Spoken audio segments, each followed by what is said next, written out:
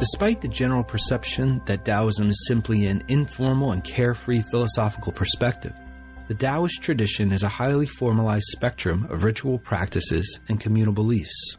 Religious Taoism emerged within the rich 2nd century political and social milieu when challengers to official rulership offered alternative political structures to the imperial order. The establishment of the celestial master theocracy in northwest China provided a structured system that emphasized the apocalyptic urgency of social reform. The new community was shaped by rigid codes of conduct and supported by religious professionals who mediated the bureaucratic relationship with the pantheon of gods. With unparalleled detail, celestial masters, history, and ritual in early Taoist communities, Terry Kleeman outlines the historical development of the Taoist Church during this formative period. He also provides a thorough account of the ritual and institutional life of Taoist communities during the first 5 centuries. In the second half of the book, Kleeman explains the various roles for community members, including the Taoist citizen, the novice, and the parish priest. In our conversation, we discussed Chinese official histories, the Taoist canon, the celestial master founder Zhang Daoling, the relationship between Taoism and Buddhism, the Xiangar commentary of Lao Tzu's Tao Te Ching, ordination rituals, gender and women, petitions and talismans, Taoist daily and seasonal life, and rituals for the dead. I'm one of your co-hosts, Christian Peterson, and thanks again for listening to New Books in Religion. Now, my conversation with Terry Kleeman about his wonderful new book, Celestial Masters, History and Ritual in Early Taoist Communities, published by Harvard University Press in 2016. Welcome, Terry. Thanks for joining me on New Books in Religion. How are you? I'm doing well, thank you. Now, this book, Celestial Masters, History and Ritual in Early Taoist Communities, it's an award-winning book. It's well-deserving of all the recognition you've got. I'm excited to talk about it. But before we get into the book, we always start our conversations with a little bit about what brought you to the study of religion, Chinese religions, perhaps mentors or moments that were influential in shaping the subjects you examine or the approaches you take. What brought you to where you are today? Okay. I think I started out originally more interested in Chinese philosophy, especially classical philosophy, Lao Tzu and Zhuangzi and those type of thinkers. And by the time I got to my MA, I was already working in the early medieval period, which is a little bit past the classical period of philosophy. And there I was mostly interested in what is called mysterious learning, or xuanxue, which is a philosophical movement of the 3rd and 4th century. So I was working on that up at University of British Columbia in Vancouver. That's where I did my MA. And we were visited by Professor Michel Strickmann from the University of California, Berkeley, who gave a lecture that I found quite inspiring on early religious Taoism. And he pointed out that for the medieval period, the one most unexploited resource is actually the Taoist canon, the collection of Taoist scriptures that have survived from that period. And that really got me to thinking. I went off after my MA for a couple years in Japan, studying with scholars of Taoism there, and then ended up with my PhD back at Berkeley, studying with Michel Strickmann. And that really is what set me on the path. I've been doing Taoism ever since then as an organized religion, and was always interested in sort of the early medieval period, which is where this book is set. But my dissertation actually was on a slightly later period, on the Song, so about the 10th century to the 12th century.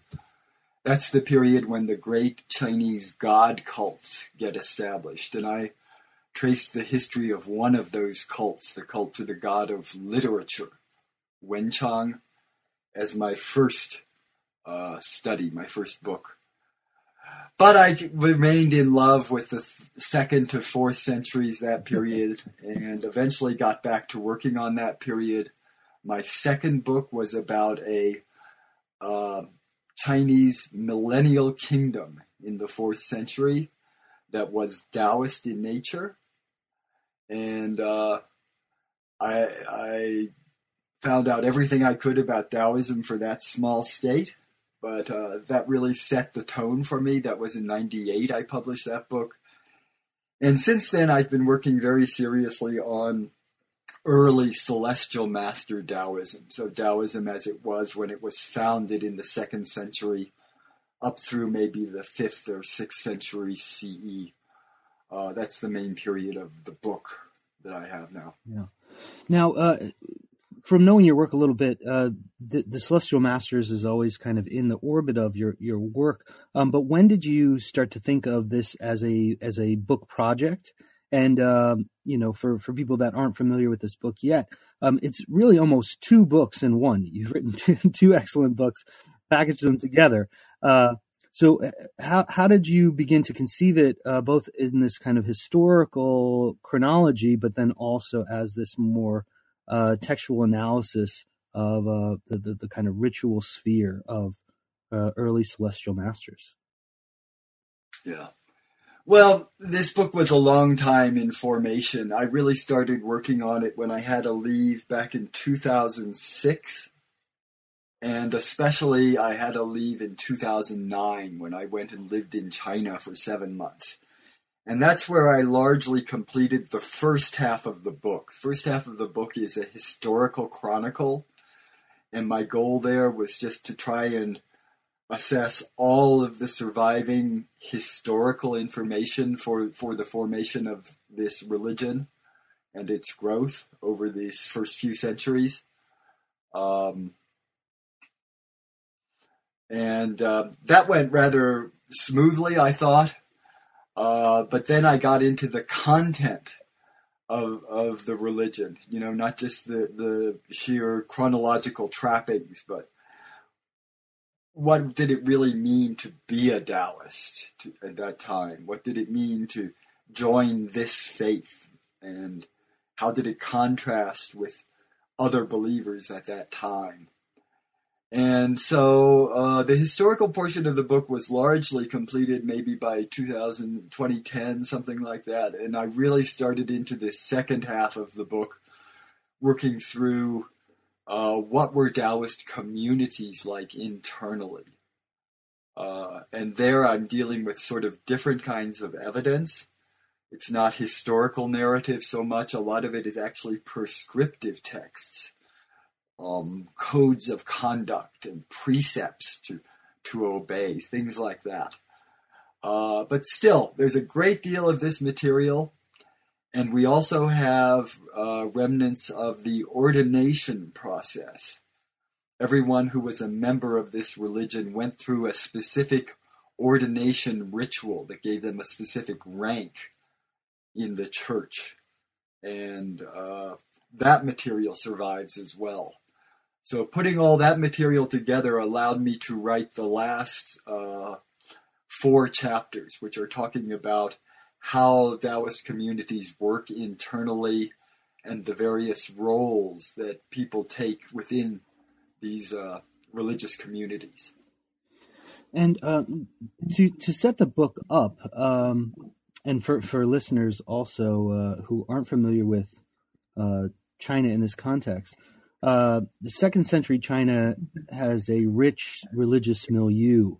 And one of the great kind of contributions to this book is you really place the emergence of the Celestial Masters within this very particular historical moment. So could you talk about some of the key social and religious and political factors that are shaping your subjects and the movement, and what does a novice need to know to begin to understand your project? Okay, so I guess one of the first things to know is politically there was the Han Dynasty, which was very comparable to the Roman dynasty, the Roman Empire in a lot of ways, both in terms of scope and historical duration. It was around for a long time. And when in the 2nd century that Han Empire began to crumble, and emperors no longer had effective control over the nation and things like that. That gave rise to a general sense of disquiet, I think. And you see a lot of religious activity in China just at this time. Part of this is the entry of Buddhism into China. Buddhism came into China in the 1st century AD, and by the 2nd century was already beginning to establish itself a bit, translate its scriptures, things like that. And that provided a great stimulus, I think, to the Chinese people to think about religion in new ways. So what you see in the 2nd century is a number of movements that seem to be trying to reform the Chinese religious tradition. The Chinese religious tradition up until this point had been a diffuse religion characterized by blood sacrifice to a variety of polytheistic gods who occupied all different sorts of sacred places across the landscape of China. The 2nd century brought this general disquiet, I think, with the process of sacrifice. Buddhism did not conduct sacrifice and looked on it as evil, even as killing living beings.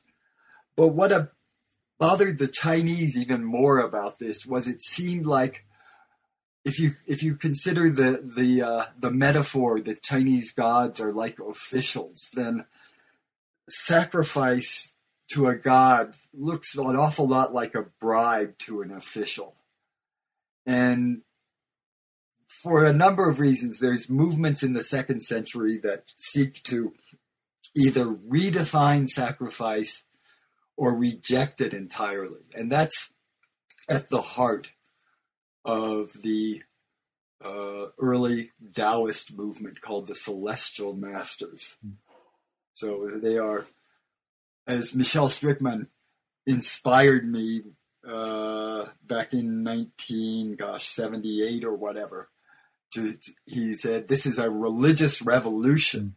It's a total change in the makeup of the religious countryside of China. And indeed, it is at that time in the 2nd century that this real organized religion of the Celestial Master Taoism was founded. It was founded in a revelation. There is a founder, Zhang Daoling, who was visited by a god, who is the divine form of the philosopher Lao Tzu. Lao Tzu transformed into a god. They set up a new covenant with mankind that involves clearly the eschewing of all sorts of blood sacrifice, and instead a moral relationship with deity. So gods now would not be subject to any sort of entreaties or profferments of offerings or anything like that. The only way to approach the gods of Taoism, who are understood to be just transformations of the great Tao, is through moral conduct and proper Taoist ritual. Now, when you're talking about in the first 2 chapters, the establishment of this theocracy, really, you look at both external sources to the movement and then these internal sources from the Taoist canon. What image of the movement emerges from these early sources? What are some of the defining characteristics of celestial master ritual and institutional life, and what kind of discrepancies do we see between official Chinese sources and then internal sources? So official Chinese sources are always relatively opposed to religious movements. And in fact, one of the main results of my second book on this Cheng Han Empire of the 4th century was precisely how little was preserved in traditional Chinese historical sources about this kingdom, which was inspired by Taoism and actually had a Taoist priest as its prime minister for its entire existence. So it was very important to me to try and portray both sides of this argument. So my first chapter gives the historical account, all of what the traditional historical sources in China tell us about the movement. And they noticed it. They clearly understood that it was different from what they saw around them. It had this curious organization within the precincts where Taoism prevailed.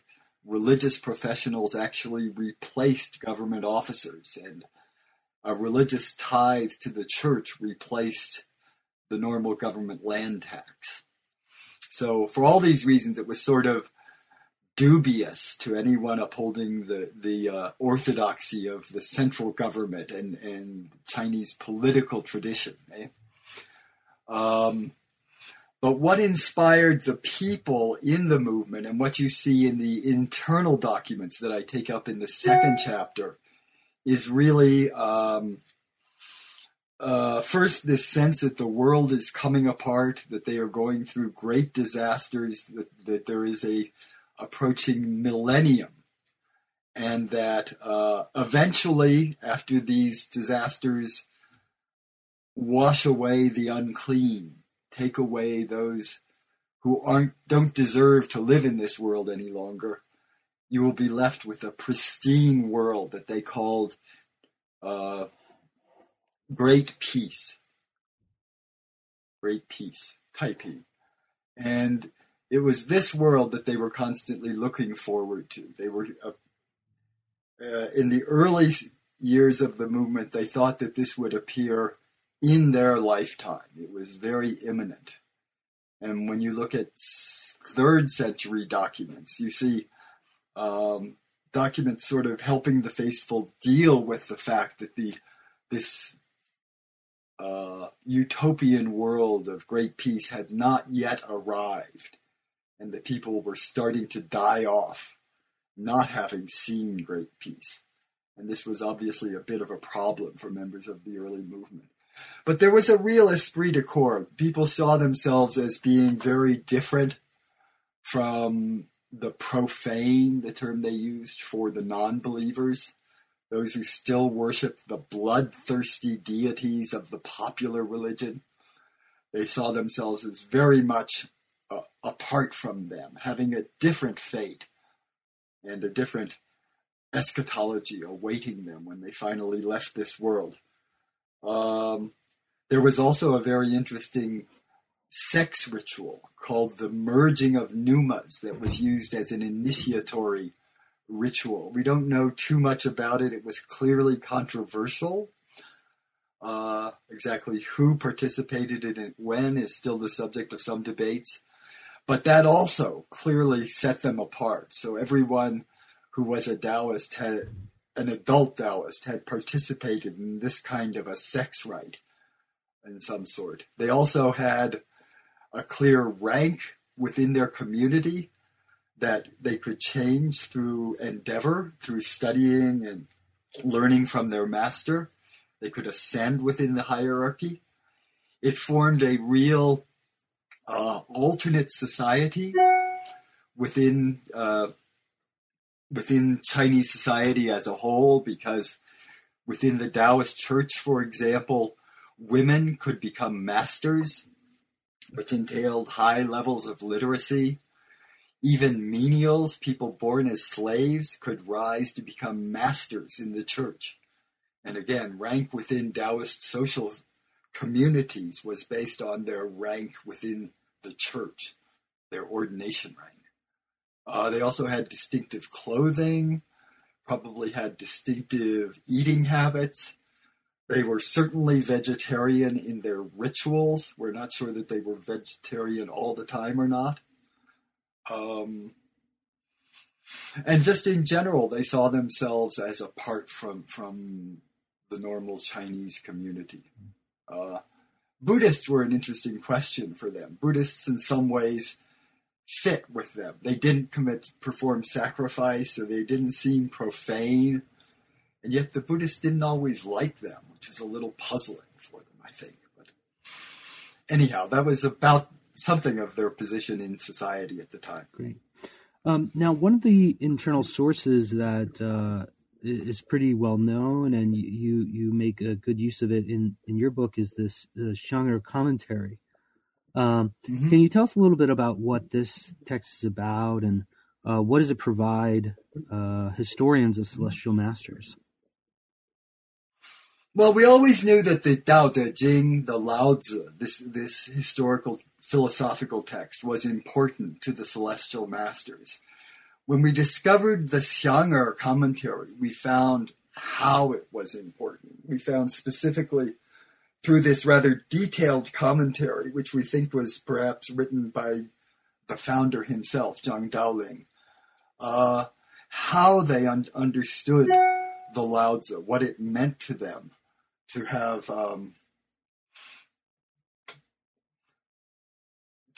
that text and perhaps even to be reciting it in ritual contexts.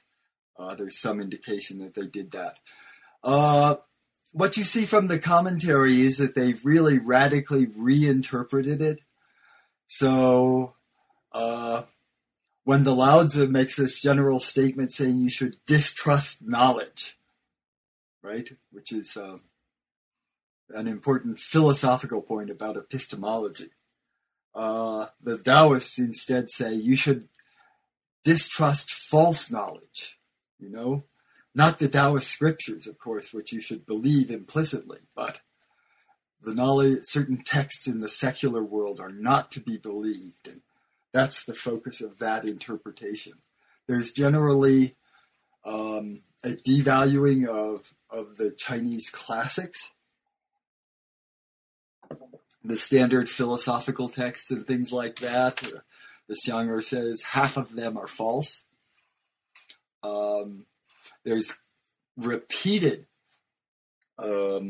exhortations to people to follow the precepts, follow the rules.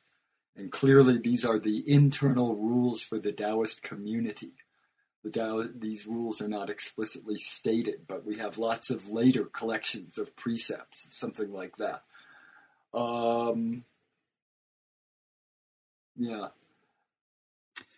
Other than that, most of it is sort of a fairly standard commentary on the Lao Tzu.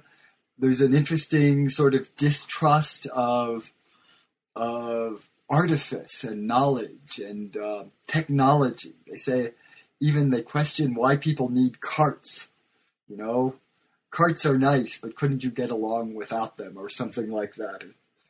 Really sort of basic urging for, or yearning maybe for a primitive past, something like that. The other thing you see in there is concern for some very detailed elements of Taoist doctrine. So, for example, the early Taoists thought it was quite heretical to imagine the Tao itself as having a fixed physical form. We know that there were people like this. Another text of about this period, the Bao Puzi, or the Master Who Embraces Simplicity, tells about a meditative method where you envision the Tao, or Lao Tzu, in his divine form, as a specific figure with a specific height, wearing a certain color of robes, and in a specific place in the body. Taoists thought this heretical. They thought it profoundly evil to imagine the supreme being of the universe, if you will, in this kind of a physical form. But that does not mean that they rejected visualization practices like this entirely. In fact, on the contrary, there were many gods in the body that they did envision. And it was very important to them to envision them in their proper size and color of garments and things like that. So it's a specific fine line within their practice that they're making in this text. Similarly, even though they had this sex ritual, the merging of the pneumas, they specifically criticize in the Xiang'er commentary some other methods of sexual practice. So, again, there was a fine line between the practice that they thought was correct and orthodox and salutary, and the practices very similar in many ways that they thought profane and evil and leading to calamity. Now, in the 3rd century, this theocratic state is dissolved. The community is scattered across North China.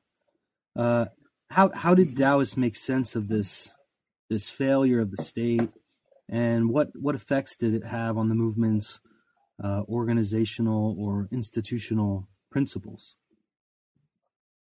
So that's a really interesting question. We really have a sort of silence after the fall of the Hanzhong community in 215. There are just a couple documents that survive from the 3rd century, and I've treated them in some detail in my 3rd chapter. But what they show is a movement that really sort of has lost its center and is trying to maintain orthodoxy at the same time as it's undergoing very rapid development and spread. This is a very strong evangelical period for the church. And the church spreads across all of North China at this time in just probably 100 years. At the same time, what you see in the couple documents that we have surviving from this period is the central administration railing against independent innovations being made. It seems that the church was just too widespread at this time. People weren't in contact with whatever was left of the central administration. It's unclear whether there was still at this time an effective celestial master running everything. But if he was, he certainly was not in effective control of all of these believers across this wide swath of North China. So you see a lot of condemnations of people making up their own rituals or creating their own path, something like that, deviating somehow from traditional norms. But still, in the mid-5th century, we still see people complaining about how the communities are deteriorating, but still acknowledging that the communities are there and are basically following the precepts and having this distinctive sort of lifestyle. And to the last part of your historical account looks at the 4th through the 6th centuries. And here we also kind of in China more broadly, we have shifting political control. We have competition for patronage for religious groups. What was new about this time period, and how did it affect Taoism?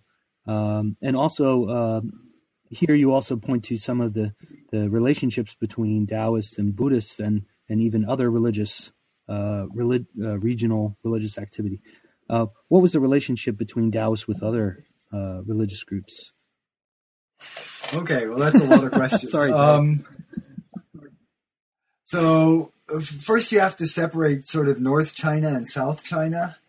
In South China during this period, Taoism pretty much continued its spread and really became very much, very well established within the highest levels of Southern society. So when we look at the historical accounts from the late 4th and 5th century, an awful lot of the actors in history at that time were from traditional celestial master families. That only begins to falter because of the rise of Buddhism. Buddhism becomes ever more popular, and especially during the Liang dynasty. You have a Liang emperor, Liang Wudi, who in fact was born a Taoist, and was still practicing Taoist rituals after he came to the throne, being converted into a devout Buddhist and sort of turning his back on Taoism. And you see also at this time the rise of polemics, debates between Taoists and Buddhists about who is correct. In the earlier period, Taoists and Buddhists seem to be relatively happy to join in opposition to the popular religion. But now, perhaps, as Buddhism becomes more impactful in Chinese society, we start seeing conflicts arise. Now, North China is a very different situation. North China during this period is conquered by a variety of non-Chinese, semi-nomadic peoples.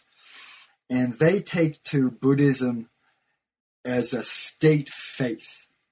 They don't have any, they typically just have a simple shamanistic religion as their native faith, and Buddhism just seems wonderfully ornate and compelling to all of these northern peoples, and they all convert to Buddhism, in part because of the promises Buddhism makes about supernatural help given to a Buddhist ruler, a Buddhist Chakravartin.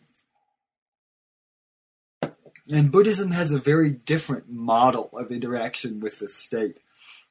In general, it depends upon a converted Buddhist ruler to promote from the state side Buddhism and sponsor it and host these huge ritual feasts they give or things like that. So what you see in North China is a couple of times, both in the Northern Way and then in the Northern Qi, an attempt to create a new type of Taoism, which is also centered on the state, which has the state as the primary source of authority and the primary source of patronage. And then the state ruler is himself, in some sense, an apotheosized Taoist savior figure or something like that. The emperor of the Northern Way takes a Rain name, which is the perfected ruler of great peace, a very Taoist Rain name. What they're trying to do is create a very different type of Taoism that will sort of function as the support of the state as opposed to the support of Taoist communities. It's never really very successful, but it does indeed have some influence on Taoism as a whole. And we see this in particular in the following Tang Dynasty from 618 to 907. The Tang Dynasty sees itself in some ways as a Taoist dynasty and tries to promote Taoism through the state in a way that recalls, in any case, the Northern Way and Northern Qi attempts to do the same. Now, the second half of the book, you move to look at kind of the ritual aspects of Taoist communities during these first few centuries. And you start by kind of setting the stage for the reader. So I was hoping you could talk a little bit about kind of the sites and the attire that you focus on in one chapter that's required for ritual activity. What does this all look like? Okay, so the most interesting aspect of this, I think, is Taoist architecture. Every Taoist family was thought to have a Taoist identity and ritual responsibilities. At least the leader of the family, the elder male, was supposed to be able to do some religious rituals. In order to do that, he actually needed a ritual space. And each Taoist family is supposed to have a structure called a quiet room or oratory. It's defined in some detail. It's a separate structure, not just an appendage to your house. And it's very simply attired with just a few elements in it. It's very spare. All you have in this is an empty room with a writing table, some ink, brushes, and a knife to erase your mistakes, and an incense burner. There's no imagery, there's no icons, nothing. But every Taoist family, the leader of that family at least, every morning is supposed to go into that oratory and do an audience ritual, greeting the gods of the 5 directions. And every evening he returns to that oratory and does an audience ritual, closing out the day toward these deities. And on these occasions, he is empowered to make an oral request for his family. Each family also has a priest called a libationer, who is their master and who guides them in religion, the master has a larger building called a parish, or zhi in Chinese. And it's really very similar to the quiet room of the individual practitioner, just a bit bigger, so it can accommodate a few more people for the rituals. The libationer is a constant counselor to these individual Taoists. When they have a problem and they can't resolve it themselves, maybe they do an oral request in their personal quiet room and it doesn't work, they can then go to their local priest and request his or her help. Generally, men had male masters, women had female masters.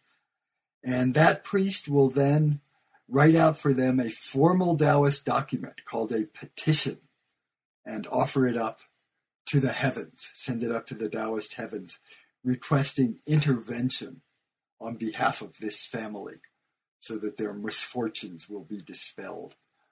So those are the two main elements of structures, this individual quiet room and then the larger parish for the community. There was also distinctive dress, we think. Most Taoists wore yellow robes when they were at least performing rituals, and they seem to have been quite distinctive in society in this regard. And most importantly, they avoided all of the sacred spaces of the popular religion, all of the spaces connected to blood sacrifice and the banquets that normally followed a blood sacrifice. Now, you've mentioned some of these kind of these various levels or roles for community members, and you do this in the book very well. You show how they're both unique but then interconnected. What you call the Taoist citizen, the novice, and the libationer. Could you talk a little bit about how these different roles interact and support each other? Sure. So the basic nexus is the libationer and the Taoist citizen. So most people are Taoist citizens. They contribute by the family 5 pecks of rice per year as their annual tithe that makes them official members of the church. They also keep a record of all the members of their family that they turn in to their local priest 3 times a year at the 3 annual assemblies. And the priest, as I mentioned, ministers to them and deals with their problems. Now, some Taoists might aspire to become libationers themselves, and any Taoist indeed has this right to enter into training. They do that by becoming a novice or Lu Sheng register student. And this can happen as early as the age of 7. I think it was typically done during childhood. So most children start at an early age training. This is also probably where they learn to read and write, certainly where they learn to read and write the complex forms of Chinese necessary for Taoist ritual documents. And they would go through a period of training as novices that might last 15 years, 10 to 15 years probably, as they went through a series of ranks. And the ranks are denoted by the names of the registers or official ordination documents they get. There's the 1 general register, the 10 general register, 75 general register, and 150 general register. And as the names indicate, each one of these registers gives you command over a larger force of spirit soldiers that can help you do all sorts of things within the religion. When you reach the level of 150 spirit generals, you are then a full member of the church. You can become your own libationer, and you have to go out and basically become an evangelist, seeking out your own flock. A lot of people tried to steal existing Taoists from other communities, but the proper way was always to go out and convert your own from the profane and create your own parish. So you could then transfer, you could, from a Taoist citizen, go through the novitiate and become a full-fledged libationer or priest. And priests were tianguan, heavenly officials, empowered to intervene in the heavens. Now, the libationer might be the most complex and interesting for listeners because of these various roles that they have, starting out first as these evangelists that you're talking about, but they're also in charge of spirit communication. They act as judges in many ways.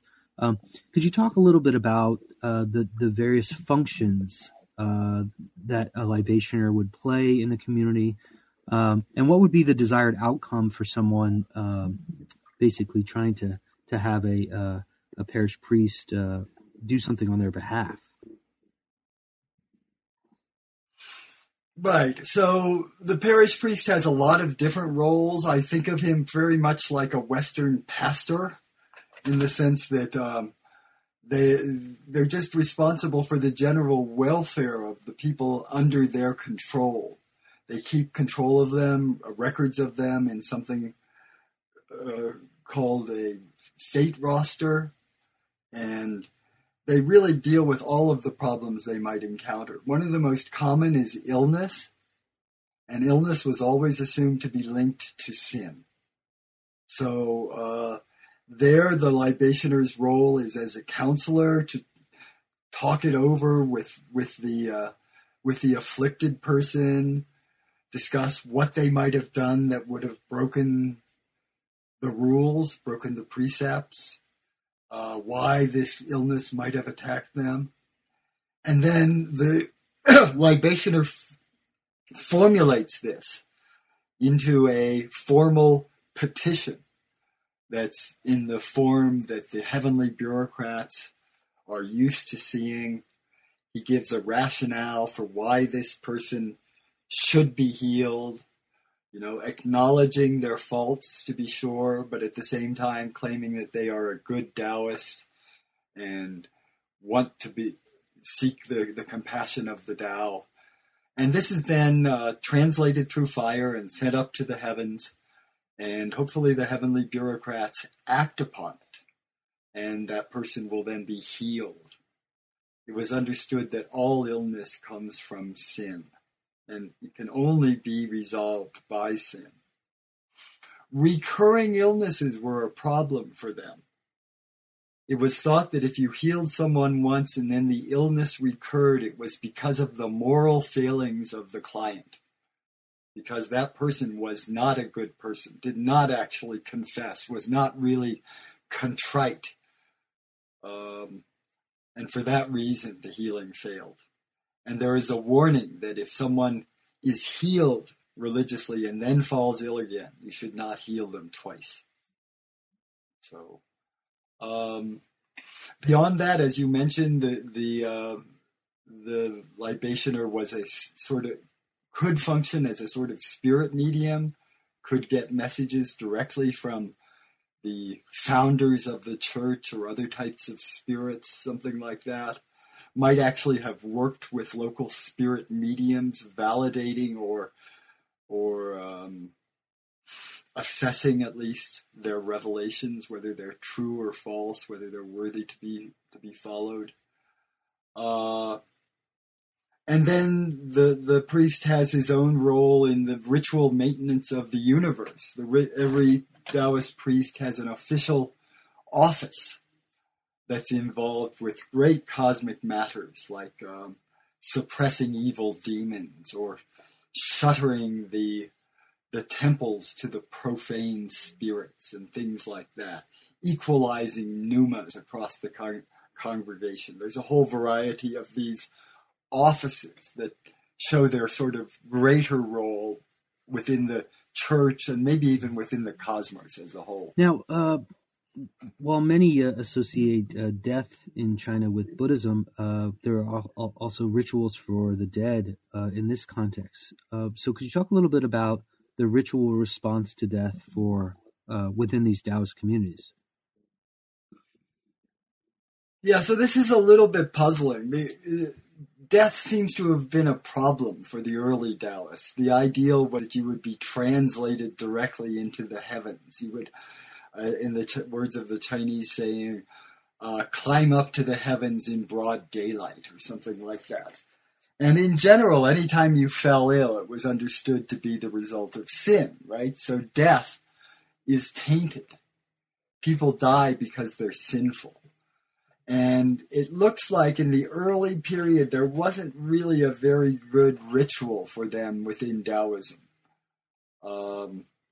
Such rituals do, in fact, take form later on, but the Taoists always had a very specific and unique attitude toward these rituals. For example, Taoists did not believe in any of the taboos or timings that dominated popular practice. Popular Chinese religion places a lot of emphasis on death and burial, and there are a lot of taboos. Often families wait for long periods of time to bury an individual because they're waiting for an auspicious timing. Taoists totally rejected all of this. They claimed our Tao is superior to all of these superstitions. So we, Taoists, just perform our funeral rituals when we want to, where we want to, with no attention whatsoever to any of these traditional taboos. Again, because the Tao is just superior to all of that. Taoist deities can order all of these local gods to pay attention and conform to ritual. So that's sort of the distinctive way that Taoists deal with death. They do seem different from normal Chinese. They don't do the same type of rituals. It's very hard to find a Taoist burial, anything that indicates a burial is Taoist, until maybe the 5th or 6th century, when they start adopting some of the more popular practices, like putting land contracts into tombs or making icons of their gods, things like that. There's a great deal in the book, and I mean, it's really, this will be for a long time the work on the Celestial Masters. Is there any kind of final thoughts that you want to say about the book that we didn't get to cover specifically? In the book, I tried to be systematic and complete. I tried to deal with all the evidence. I'm finding now that there's still some types of evidence I didn't include, and perhaps there's still some more to say about that.